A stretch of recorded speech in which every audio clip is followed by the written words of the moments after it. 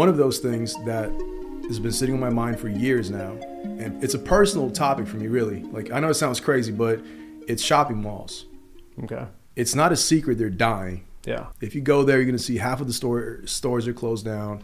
There's a good chance it's not going to be around in the next couple of years. I think it's perceived to be just the way of the world. Some things outgrow their purpose and utility, and they disappear. Back in the day, you had a telephone at your house, and now you don't. Everybody's got a cell phone. Back in the 90s, we had malls, and now everybody's got Amazon Prime. I think the death of the mall is an existential crisis for suburban America, and I think no one's really talking about it, and I think people are not realizing the second-order effects or the consequences of that.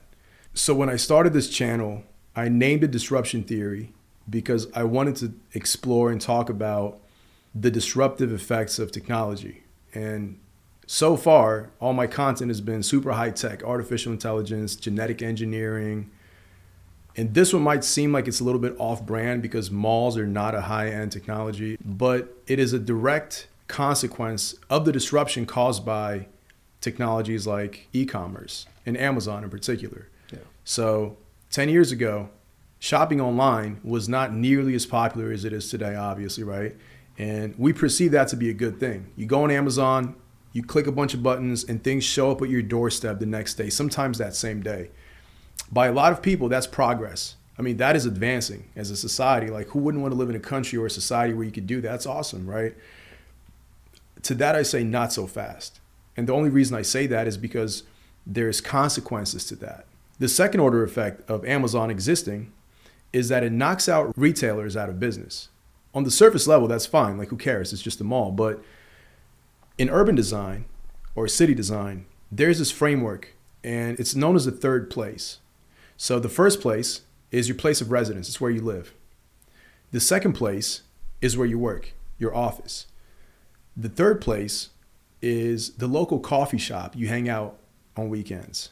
It's that mall you go to on a first date if you're a teenager. Yep. The movie theater where you go to socialize with your friends. Simply put, third place is where community happens, right? Community, yeah. The problem, though, is that third places are endangered species. They're under threat existentially. And the main third place that we've had in suburban America is the mall. It's no coincidence if you go back and you watch all these 90s movies, the main setting in so many horror movies and teenage movies, like, you can't watch one without seeing them go to the mall at some point or reference the mall, right? Yeah. And why that is, like, if we want to go back even further in that, like, historically, if you go to Europe is an extremely old civilization, right? It goes back thousands of years. All the cities were built before the invention of the automobile. There was no cars when European cities were built, right? So all the cities are human-centric. Everything is walking distance. The parks are integrated on the way to work. Everything is, like, made for humans. Fast forward to the 20th century, Henry Ford comes out, the car gets invented. And then American cities start getting built around the car, not the human. The automobile shrank the world. You can go to places in record-breaking times and you can transport goods. Society was booming, commerce, everything, right? So what people started figuring out is, like, you don't need to live near the place where you work anymore. You could live way off and you could work way over there. Get in your car and just go. So that's how suburban America happened. We have these communities where it's just housing. It's almost like a dormitory. You go there to sleep, eat, and then you go to work over there. Mm-hmm. Look at all the major U.S. cities, right? New York, Manhattan. You live in New Jersey and you commute to New York. D.C., you're in Nova. You go on 66 to D.C. for work. You hang out at the city. You go to the city. You go downtown. Well, because there's nothing to do in suburban areas, right? That's by design. That's not a coincidence. That's a second order effect of the automobile. The automobile came up, disrupted society, and gave us suburbia. Amazon Prime came out and disrupted the third places of suburbia. In 2008, the recession hit. Amazon took off more than ever. People stopped going out more than ever. And I think that was a time when we saw the beginning of the end of the mall. The way a mall works is you have a bunch of stores, but they're not evenly distributed. Some are like the flagship stores, the Macy's, the JCPenney's, they're the giants, right? And then you have a bunch of small moms and pop shops, a bunch of small stalls. The problem is that the flagship stores are the ones that generate the big rent and revenue, and they uphold the mall financially. So when they go out of business, they kind of bring every other store with them down, more or less, right? It becomes extremely hard for a mall to survive when the two flagship stores are Well, they probably down. create foot traffic as well for all the other little ones too, right? Exactly. Not only are malls going out of business, but obviously they affect the entire community. But there is a sub-demographic, I think, is affected more severely than any of them. Teenagers. And if you want to go a step further, lower class teenagers. When I was in the US, when I came here, we were scraping at the lower end of the middle class. Lived in a small house. All my friends had small houses. You couldn't just go to your friend's house and hang out. But when you're 14, 15, where are you supposed to go hang out? You used to go to the mall. I used to go to Borders. Guess what? Amazon took Borders out of business. We used to go to Blockbuster. Netflix took Blockbuster out of business. So we're literally in a society where the small spaces where we can hang out and interact with each other, they're getting taken out. They're going out of existence. And by the way, one of the characteristics of third places, they have a few characteristics as academically described. One of those is they should be easily accessible to everybody. Public transport should have access to them. They should be free or low cost, so it's affordable by everybody. And essentially is described as like the home away from home.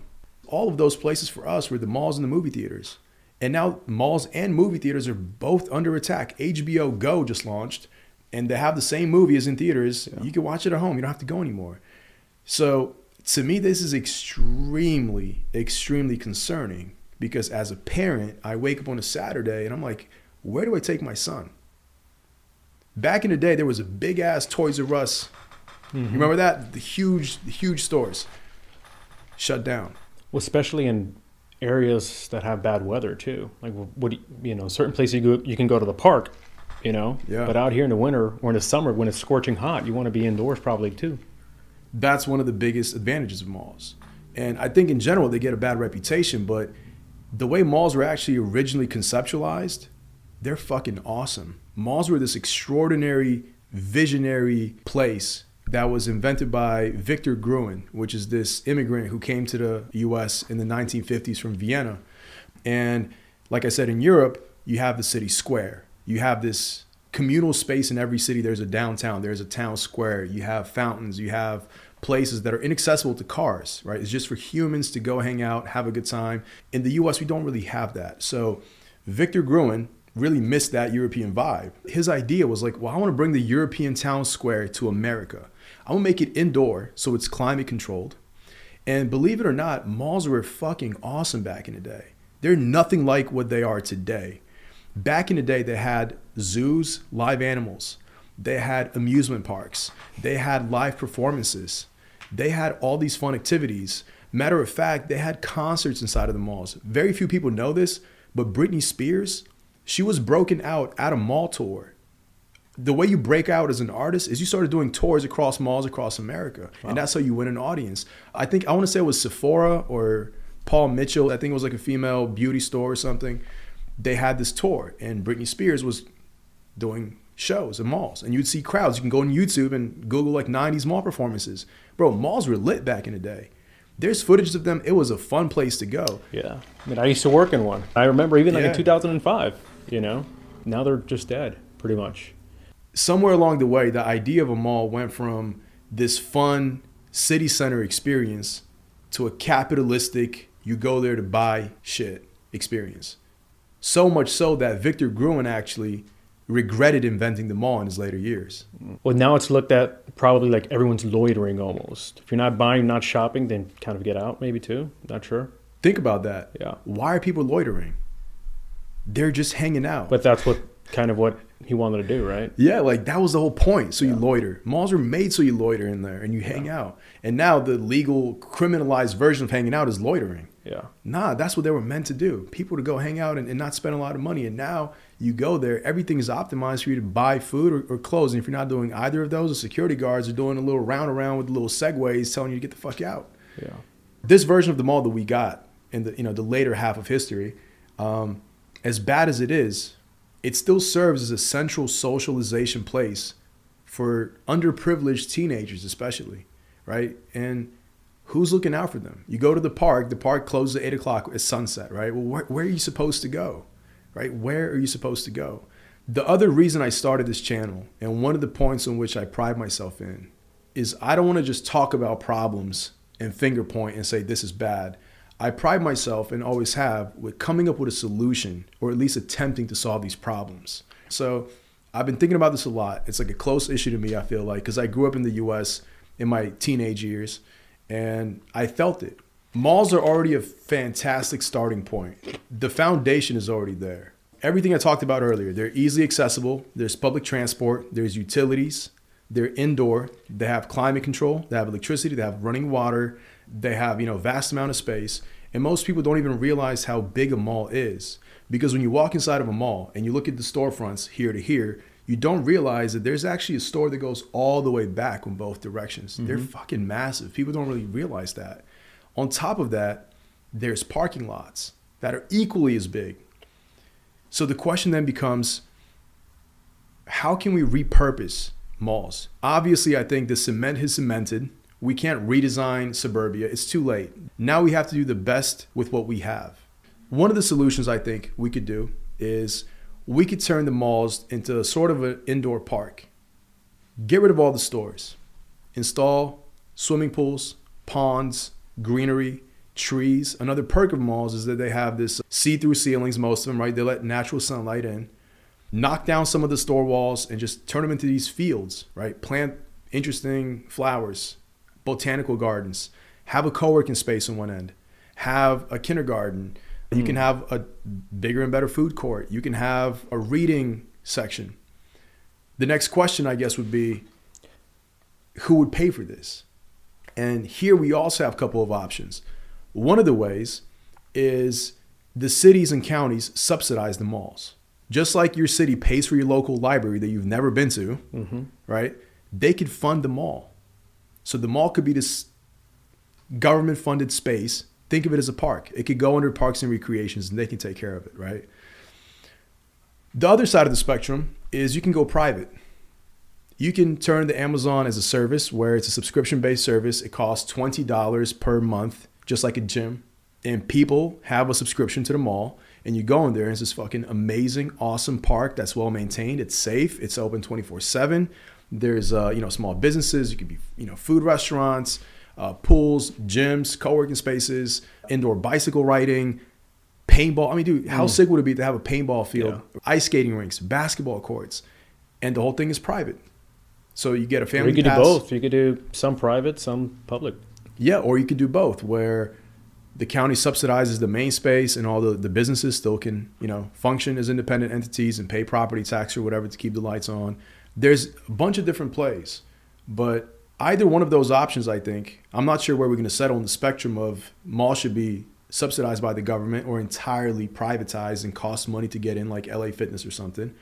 I'm not sure, but I think the bottom line is we have this precious resource that could be repurposed into something even better, right?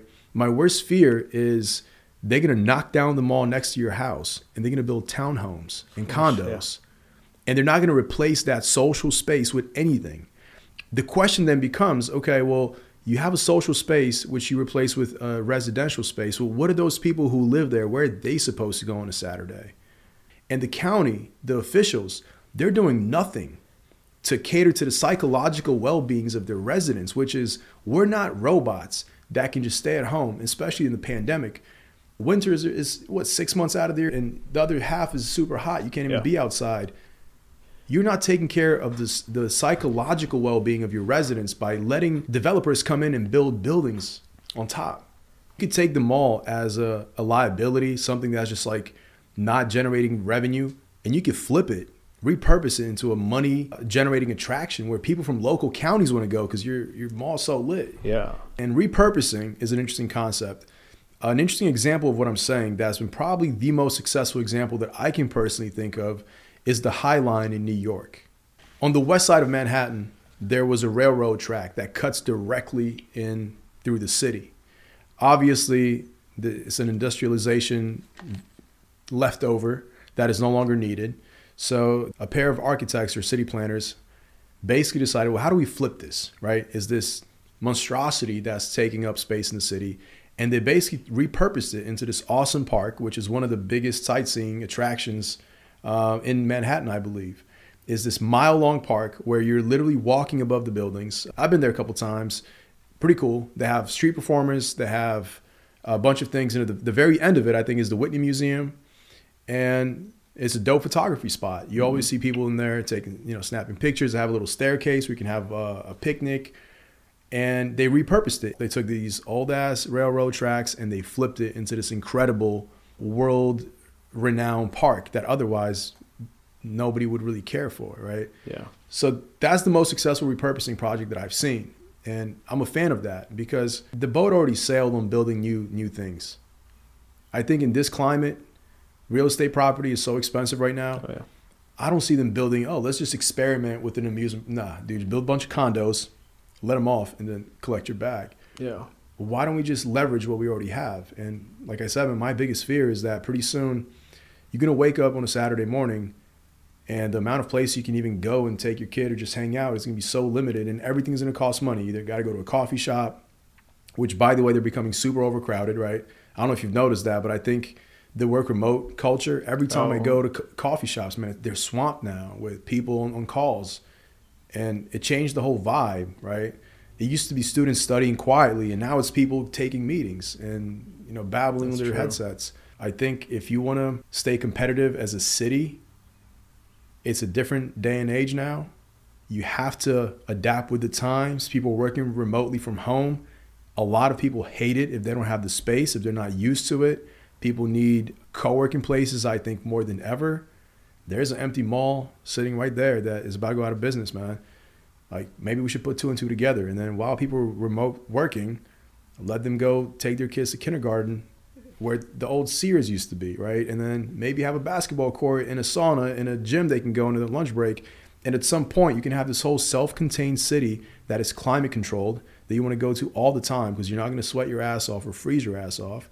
You can take your kids can have a full day, and so can you. You can go to work, you can go to the gym, you can go eat at a restaurant, you can go ice skating. Do you know what I mean? Yeah. Do you know if there's like a city or a mall that has that in their plans at all? Not that I know of. Be interesting to see.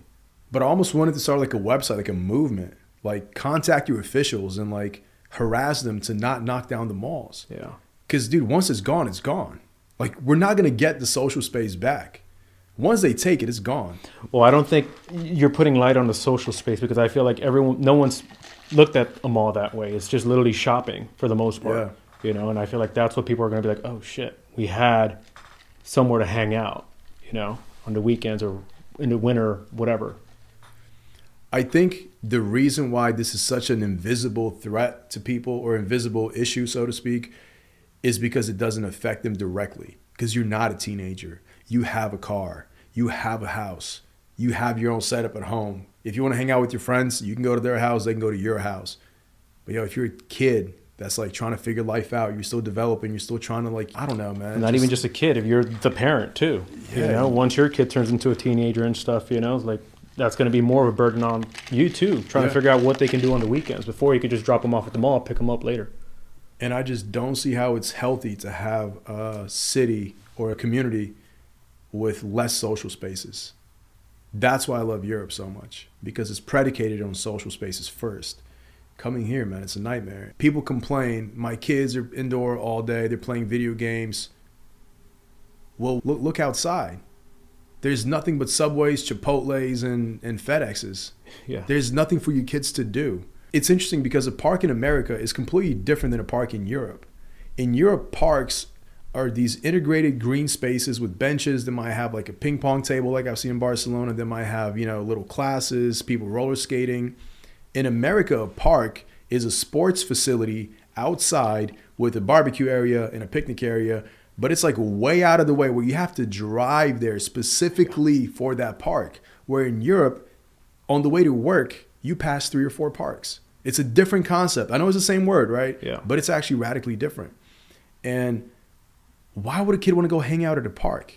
Dude, it's July. It's 110 degrees with global warming. Out here too, exactly. Because I wonder now if like Minneapolis, I think it's a great mall of America, right? Because I think like at least probably 6 months out of the year, they have a ton of snow. You know, and I feel like you said, global warming too. You know, like a park. What are you going to do with a park in December? I mean, people talk about global warming and they want to address it, but then they don't want to look at the consequences. Well, the consequences, some areas are going to be uninhabitable for a majority of the year. Crazy hot summers, nasty ass winters. Where are you going to go, right? If you want to just leave your house, you have to go to a business. Think how crazy that is, man. You're literally forced to go to a business in January and in July. Where else would you go? A coffee shop, a restaurant? Where do we all kick it? At restaurants. Yeah. Bars, right? Well, now with COVID, you can eat, they have the restaurants like in Old Town where you can eat on the street and stuff like that. But they're going to start, I think the county's going to start taxing your restaurants because you're eating up real estate, using up the street and the sidewalks and stuff. But in the summer, again, you're not going to want to hang out eating when it's 100% humidity and 90 degrees outside. Yeah, man, I think this is an argument for maybe younger people to go in government. I know it sounds maybe crazy, but we need like fresh ideas. We need fresh perspectives on things. I think these mayors and people running these counties, they tend to be more on the older side. They're kind of stuck in their ways. And the amount of change that's happening, they simply haven't experienced that amount of change in their entire life probably. Everything is terraforming. Things are different. We have smartphones, VR headsets about to take off. Society's going to change. We have COVID. We have global warming. It's a lot of moving variables, man, and we have to be proactive about these things. And that's why I'm so concerned. Like, I don't want to wait until it's too late. And then the last precious resource we have is about to get pulled from underneath us, and we're going to be left with nothing but townhouses everywhere. And then you're going to be forced to, whether you want to or not, to drive 45 minutes to your local city, the nearest big city, be stuck in traffic, and that's your weekend. You got 2 days out the week, right? Yeah. So anyways, man, I don't know. I hope somebody listens to this and gets inspired to do something. I'm not even sure what the right approach or the right way to make sure this idea takes off, but at least it's something for people to think about, man. But I find it extremely concerning because suburbia is already not a desirable place to live. I think a lot of the reasons people choose to live in suburbia is like family life. You have more space, clean air, you can raise kids, right? There's kids out there in rural communities where they hang out in Walmart parking lots. That is their third place. I'm sure you've heard about this. That is sad, man. That's how sad it is. You have to go to a business and hang out in their parking lot because your county, your government has failed you to provide you adequate spacing. They're not hanging out, they're loitering. Yeah, they're loitering, yeah. Well, in the ultimate twist of irony, Amazon is buying back malls. Do you know about this? No. So in Ohio, Amazon, I think, already purchased a few malls. And guess what Amazon's doing with them? They're turning them into warehouses. And think about what I said earlier. All the malls are located near major highways, right? They're publicly accessible. They're dead smack in the middle of suburbia. So if you wanted to deliver goods in suburbia at even faster times, what better place to store your goods than a mall? So not only are malls endangered as is because they're going out of business, but you have this company ready to snatch them up to perpetuate the very business model that put them out of business in the first place. I wouldn't be surprised if there was an Amazon Prime logo at your local mall and you try to go in and you find out it's a warehouse that they stores should sponsor the mall. They should be the ones that maybe pay for it. We understand the negative effect this is causing, so here's somewhere for everyone to hang out. I like that idea. Or other sellers, whoever, if you sell stuff on Amazon, you should be able to sell your stuff there. Because I can't shop online. I want a physical store to go in and buy stuff. So as long as I have somewhere to go and see the shirt and try it on, that's cool. So you've got the Amazon store there where you shop and buy, not just directly from Amazon maybe, but from other sellers that sell for Amazon. I don't know how it all works, But then you also have the restaurants and everything too. So I think that's really interesting if Amazon takes over the mall. And by the way, they did something similar with bookstores. In another turn of irony, Amazon has bookstores. And I love the experience. It's really dope. You go in there and they have these little digital labels where they show you the actual reviews from users, the way you would see it on their website. You would see it under a specific book or a section. 5 stars. I love this book. Is it a novel, right?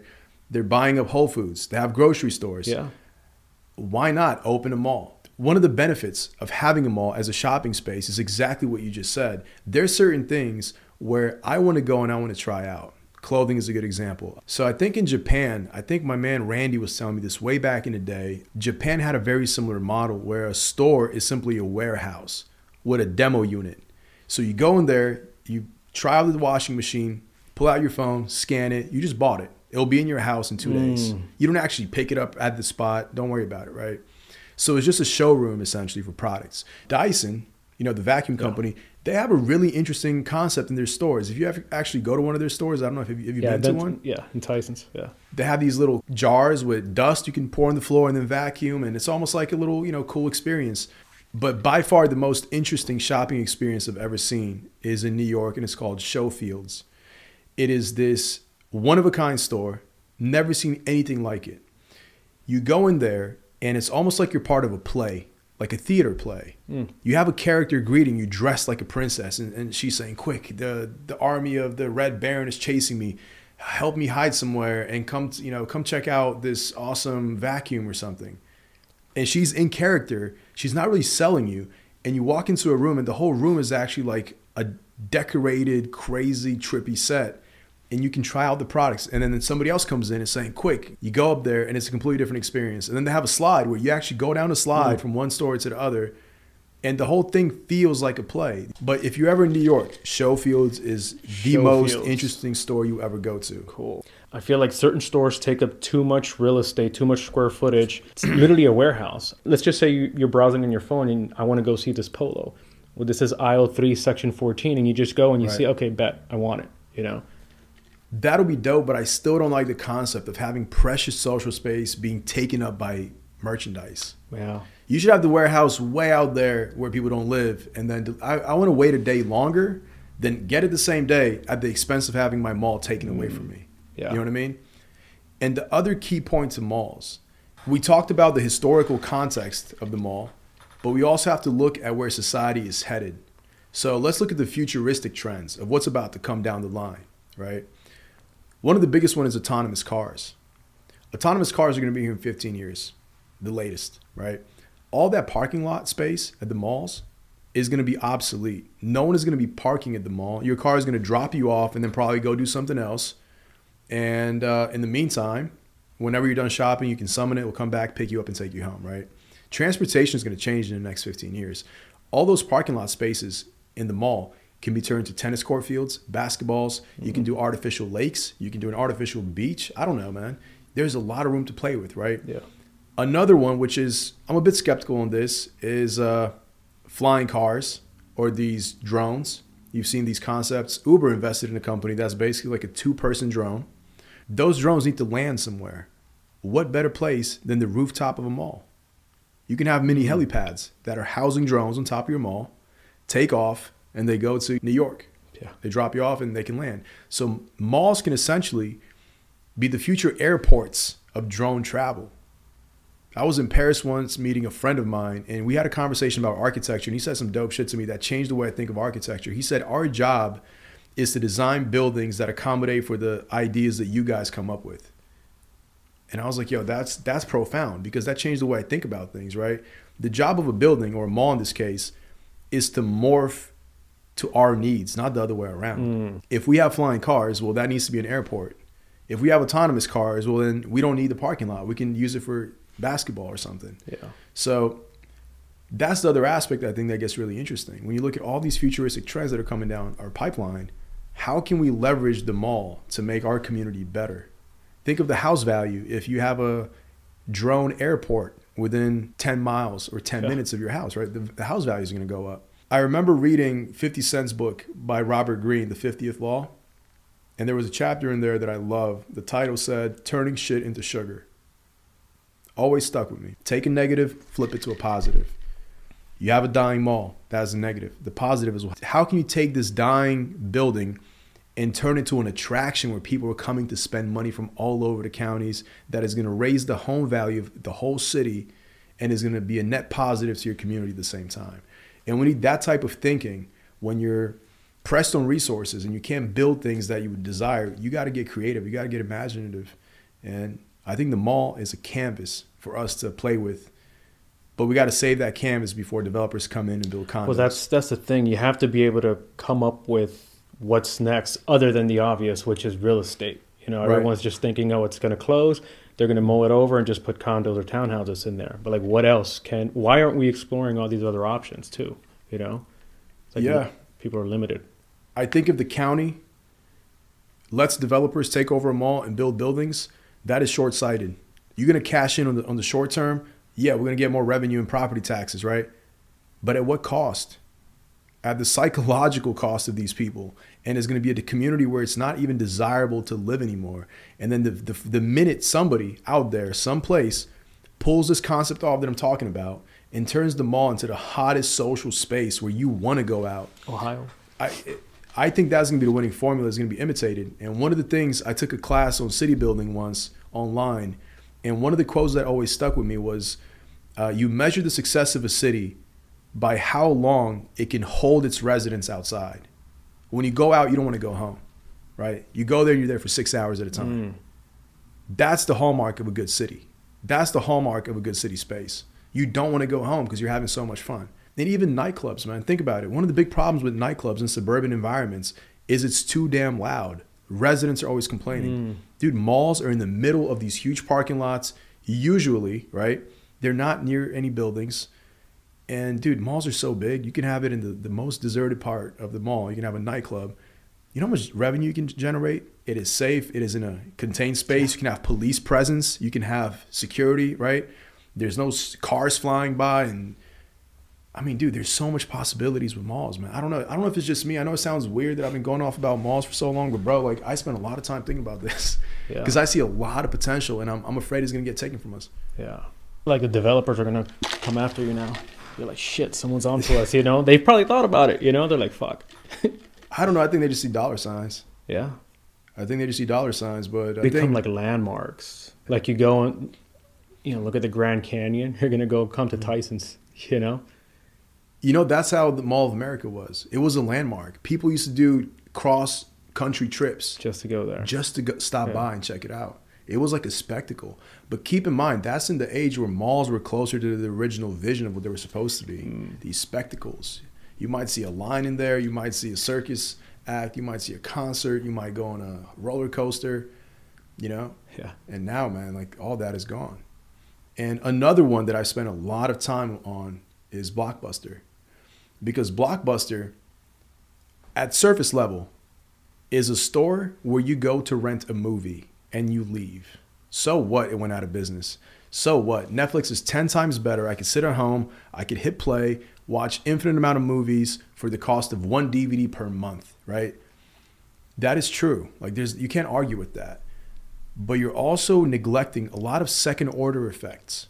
Here's some interesting ones that I've noticed. Have you noticed that when you go to Blockbuster, first of all, it is a spatial experience.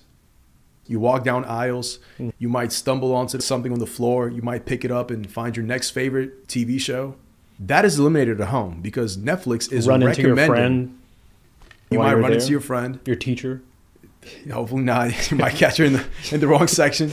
But yeah, like that is eliminated. All the serendipitous experiences, running into a friend, or randomly discovering a show on a fallen DVD, those are no longer on the table because Netflix is giving you what it thinks you want to see. It's controlling your faith in a way, right? Like you're not going to randomly stumble onto something if their algorithm does not want you to. Yeah. That's something that's lost. I'm not saying it's worth keeping Blockbuster around just for that, but we can't throw the baby out with the bathwater sometimes. You got to analyze, like, what are the second order effects of these things? There's another interesting thing that I observed over the years. If you go to Blockbuster and you rent the hottest movie and you manage to get the DVD before it gets rented out, the chances that you're going to watch that movie in its entirety are about 90%. You're not going to watch 2 minutes in and say, nah, I'm bored. Bro, you just paid $12. You're watching the damn movie. Netflix now, with Netflix, that's not the case. The value of a movie is just not there to say, it's like, okay, this is, boring, next. It devalues the whole emotional investment. So Blockbuster going out of business isn't so much as a community losing a movie store. Blockbuster going out of business fundamentally changes your emotional relationship to movies, right? It's like diluted almost. Yeah. They become disposable. Yeah. A movie is not something you own anymore. Like somebody told me, you probably have more books than most people I've seen, even though this is not a lot of books. And I was like, you really think so? What would you say? Maybe 100 books here? Yeah. Back in the day, people had shelves like this with DVDs. Oh, yeah. They had collections that were curated. They weren't just some bullshit ass titles. Bro, how many DVDs do you have? I don't have a DVD player. Same. And more importantly, like, we don't even own our own media, right? That shift going from Blockbuster to Netflix, we didn't just lose a physical social space. It altered our relationship with media. We no longer own our media. Everything is subscription based. That cannot be overstated enough. That is a big deal. It is a really big deal because Kanye pioneered this new thing where you put an album on Spotify and 2 days later you're like, you know what? The snares are too low. I want to change the snares out, and you update the track. Like, yo, hold on. I just listened to the song. There was a verse by somebody, and now that verse is no longer there. Yeah, that was not a thing, right? Yeah. Owning a CD means I own this. My favorite example of this is the Carter 3, which I used to sell bootleg in high school. There was a song on there, one of my favorite songs, Playing with Fire. It's a Rolling Stone sample that Wayne used.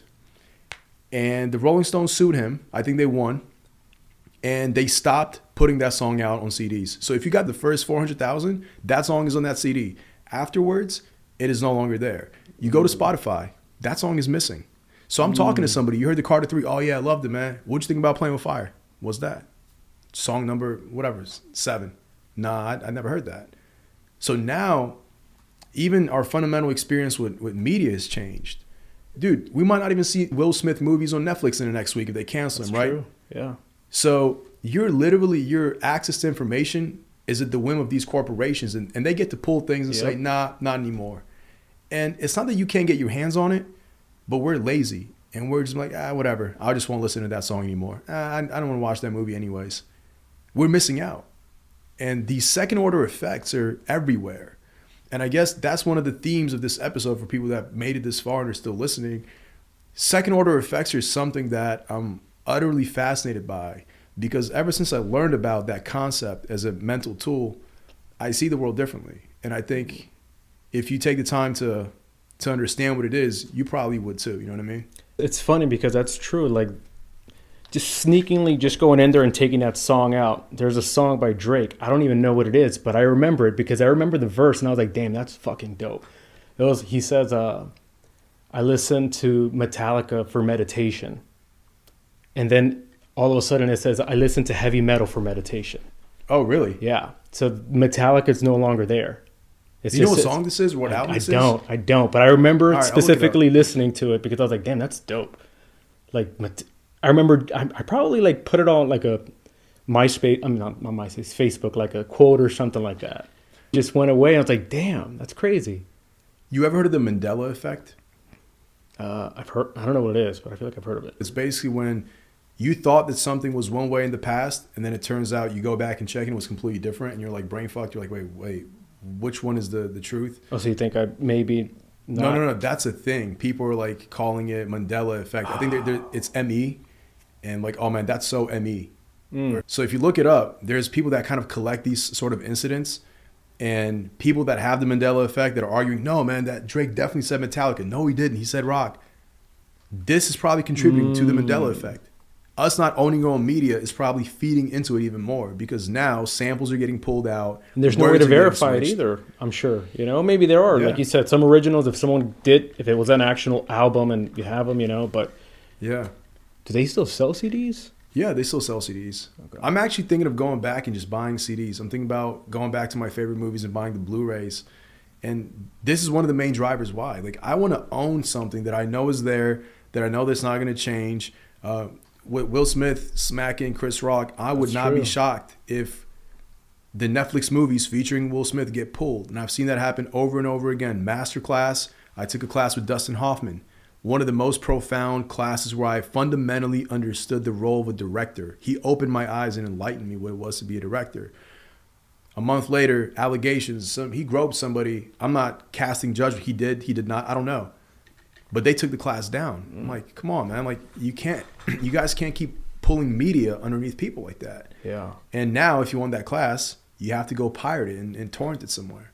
If you can find it, yeah. We live in this like world, man, that like we don't even have control of the things. We kind of hand over control. And the crazy thing is, you've been subscribed to Netflix for 10 years. You've been paying, I don't know, $100 a year. Yeah, you don't own a single movie. You have given them $1,000 in a decade, and you have nothing to show for it. If they went out of business tomorrow, you have nothing to show. I mean, you have the convenience. That's the second, that's the first order effect, but you don't own any of that media. You can't say, you know what, I feel like watching The Matrix in 4K. So, yeah. Photoshop too. You use Photoshop or Lightroom or all that. It's like you pay subscriptions. Like, wait, I just want to buy it. You can't just buy it. Yeah. You gotta subscribe. And anyways, going back to Blockbuster, that's one of the second order effects that people don't really talk about. Some people don't even realize that those things, you missed out on things. You think you're gaining the convenience, but it's always at a cost. It's never free. Yeah. Do you remember going to Tower Records? No. Tower Records was like a Circuit City or something. I don't know what the closest analogy is. Music-based store, thousands of CDs, comic books. You can go in there in the listening stations and try out different music. And somebody would say, well, yeah, I can do that on my iPhone anywhere. But kind of the experience is that it's not anywhere. It's right there after school on a Friday because you can't do it anywhere else. So everybody else is forced to go there. So you're going to run into kids your own age and your friends and people from your school at Tower Records 6 o'clock on a Friday because they're all going there to check out that new, whatever, Snoop Dogg CD that came out, whatever it is, right? Then when you start looking at the second order effects, you start realizing we're missing out on so much. So the next question is, well, how can we get the best of both worlds? Like one of the concepts that I had early on is in an age of abundance, if I was a rapper, if I was doing music, I would have music drops at a specific location that you can access on your phone, but you have to be within that location. You have to be in that park. I'm going to check the GPS, and only then can you have a listening link, right? And that's not a new concept either. But things like that, man, like I'm into like, how do we incorporate the best of both worlds? It's all going to come down to, I guess, the money. I feel like the bookstores, it's going to get expensive to own real estate, to sell books. I think you're right. I think it's going to come down to the money, but I think we're saving so much money. At Blockbuster, you might spend, I don't know, what, $10 a DVD. You might look at 10 movies. That's $100, right? Mm-hmm. You're saving hundreds of dollars a year. You're not going to Tower Records. You're not buying CDs. You're saving all this money. But it's going to get to the point where you're saving so much money where you want to spend it on these dope social experiences, but you don't even have a place to do it. And I think people are going to pay top dollar to bring back those social experiences. That's true. Yeah. On that note, man, let's run this back.